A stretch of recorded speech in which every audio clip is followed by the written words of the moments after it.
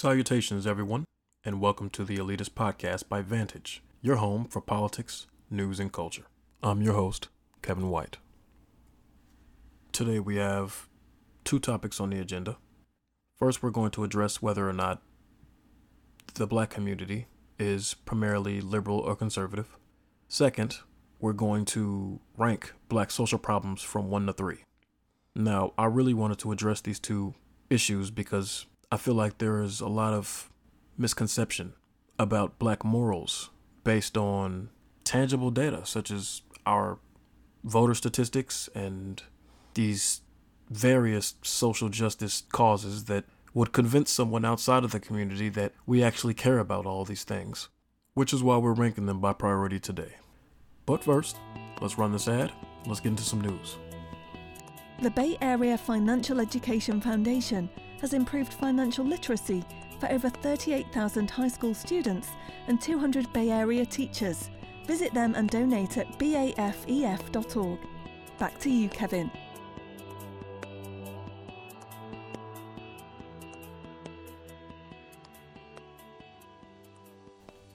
Real estate mogul Jay Morrison raised $9.6 million in investments from big names such as Obama and Young Jeezy, as well as hundreds of thousands in grassroots crowdfunding in the first 7 days of his historic IPO.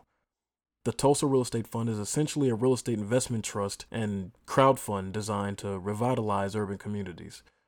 This is good gentrification. A lot of people disagree with me about gentrification, but we can save that for another episode. Just know that as you see, and as I feel, gentrification can work and it can be good under certain contingencies. But anyway, if you don't know Jay Morrison, then you should. Aside from being a real estate mogul, he also has a huge legacy center in Atlanta that teaches the youth financial literacy and rents out office space to various black businesses. He also frequents disenfranchised neighborhoods to teach financial literacy outside, literally on the corner with a chalkboard, surrounded by these gatherings of 80 to 100 people who follow him on social media, essentially. Also, that inadvertently rakes in sales for the online real estate courses he provides at his online school. So, I mean, this man is an American history icon in the making, and I want to thank him personally for making an impact in an area that's actually important and will yield an everlasting return. Rihanna is officially a billionaire at 1.6, thanks to her fantastic company Fenty and her pretty good film projects. I usually skip financial and business news that have to do with rappers and athletes because there are real black businessmen and women doing what they do every day. But god damn it, if you can reach a $2 billion valuation, you can sit at the table any day. Pull up a chair, Riri. Okay, so there I was watching Bloomberg, enjoying my chamomile tea, and they were talking to the U.S. Secretary of Labor about how a decent amount of people still have yet to be vaccinated, right? And how the skepticism around it has been influenced by politics so much. Then the correspondent says something interesting that I wanted to expand on. He asked the secretary, if this is so politically motivated, then why are so many black people still unvaccinated? As if the majority of us are liberal, which is a very common belief even amongst black people. But is that the reality? Not at the slightest. When it comes to religion, homophobia, group loyalty, contrarianism, closed-mindedness to new ideas, and political cynicism, anyone from a black community is well aware of how conservative the majority of us really are. But since most black people don't vote, and those of us in higher social classes vote overwhelmingly liberal, it's assumed that all black people are liberal, and that just isn't true. It doesn't matter what country you're in, and it doesn't matter what race you are. If you come from a working class, rural community deprived of higher education, cultural and ethnic diversity, there is a strong probability, backed by an abundance of longitudinal study and data, that you are going to be morally conservative. Although, in the United States, conservatism in the black community looks quite different than your average due to the unique history Africans have in this country. In America, we have two black conservative umbrellas. We have the black nationalist conservatives who are firm on these Booker T. Washington, Marcus Garvey, Malcolm X type of beliefs and philosophies. And these people cannot and will not ever get with liberalism to any degree, and they certainly don't trust liberal politicians, including Obama. They're the largest demographic in the black community. They don't vote, and they don't have any political representation because, as we all know, Republicans aren't the biggest fans of black pride and black nationalism, nor are they willing to address black social problems or empower any black people to do so on their behalf. They just have a broader focus in mind. But this brings me to the other side of black conservatism, which is the Republican side. Even though quote-unquote Uncle Tom's may be the one skinny slice on a large black pizza, they do vote and they do represent the bulk of black conservative votes and political power, despite their political causes and interests being entirely irrelevant to the black community as a whole. But with Trump and Obama bringing politics further into pop culture, along with so many far-left Americans fueling the fire of political correctness, hell-bent on integrating what many Americans see as radical social and cultural change, I'm interested to see if black conservatives will begin to vote and run as Republicans in small black districts, slowly building black influence within the right-wing landscape. I guess we'll see. But now we're going to move on to the second topic. When it comes to black social problems, you need a Venn diagram to keep track of the wide range of inherent dysfunction that has matured over the past century. If you were to watch the news and hear anchors, analysts, and activists speak on black social problems, you would hear about all sorts of issues ranging from police brutality to black abortion data. Some problems, such as racism in the tech industry, may not even exist. You would also hear all sorts of solutions for these issues, some rational, some irrational. It would seem like there are a lot of mobile and abstract targets, a lot of confusion, and a lot of ifs and maybes. Which makes me think, if I was a politician trying to address the issues of a social group unfamiliar to mine, and they came to me from all directions with all sorts of issues, how would I figure out which one has the most significance so that I could prioritize my resources properly? Well, one may assume that pop culture will take care of that issue, right? Because, after all, political causes rise to the top of the media agenda all the time. And as of now, it would seem that police brutality is the most important social problem in the black community, right? But now as a politician, I have to ask myself, what constitutes a social problem's importance? Its popularity or its impact? Well, most politicians take the easy route and address the popular issues openly and diligently, but as a true politician, part of me has to question, what real impact am I making? And upon finding out that my primary agenda isn't as significant as I may have hoped, I must now go about finding the means and cause for real change. For the politician who's lost in the wide sea of complaints and problems being pushed by social justice warriors looking for something worth your time, I'm going to give you a top 3, and I'm going to start from the top. Number 1, education, primarily K through 8 education, is a common denominator in most of African America's social problems. However, being the second largest social institution next to the home gives our education system a unique advantage in developing the same communities it's led down for decades. Let me explain. According to the CDC, the leading causes of death in African America are, for the most part, related to high sodium, high calorie diets and poor exercise. And then homicide sneaks its way in there. And on the non-lethal side, there are high rates of incarceration, a gaping hole in healthcare coverage, and low rates in the accumulation of assets and wealth among African-born Africans. First and second generation Africans have entirely different numbers, but that's another conversation. Let's stay focused. Now, you may be wondering what any of these problems have to do with school. After all, these kids all have families, right? Why can't they learn how to address these things at home? Well, first off, ages 1 through 9 are by far the most essential years in human development because the subconscious mind is under complete construction, and there are 3 major social institutions chiseling the character and morals of our youth at that time: home, school, and religious institutions such as church. The home is where we watch adults and pick up on their morals, behavior, and characteristics. Let's call it data. Then school and places of worship are the social landscapes that allow us to test and exercise what we've learned to see what works in society and what doesn't. Then over time, we build layers over the quote-unquote bad data and expose the quote-unquote good data according to what works in our newly rendered perception of society.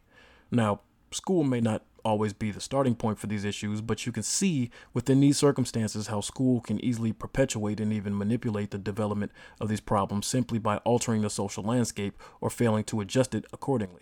Then, when it comes to problems such as homicide and incarceration, you can draw a straight line from the education system to the prison system. 7 in 10 prisoners in general are reading at an elementary school level. These people are complete degenerates, manufactured by us every year that we ignore the clear and present dysfunction in our education system. Number 2, real estate discrimination. Jim Crow laws of the recent past, and when I say recent, I mean my grandparents, not too long ago, have given birth to a new cycle of dysfunction, and that dysfunction is rent. In the U.S., wealth is king and real estate is the foundation of its power. Unless you own a business, the odds of you building generational wealth without real estate is abysmal.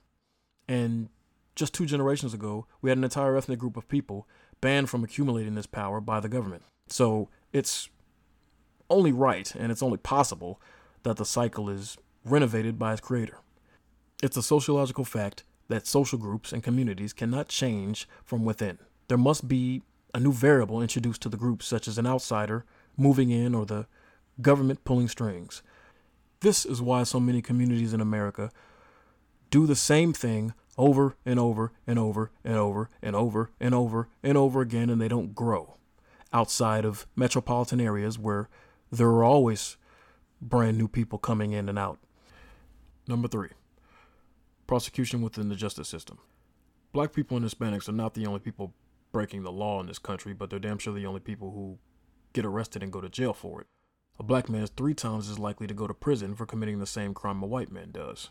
Now, sure, the police reports have some influence on how suspects are charged, but it ultimately comes down to the prosecutors and DAs who hold full discretion. Now, in my opinion, this ranks much higher than police brutality for the simple fact that I expect police brutality when the majority of police officers are people who don't come from our community and are intimidated by us.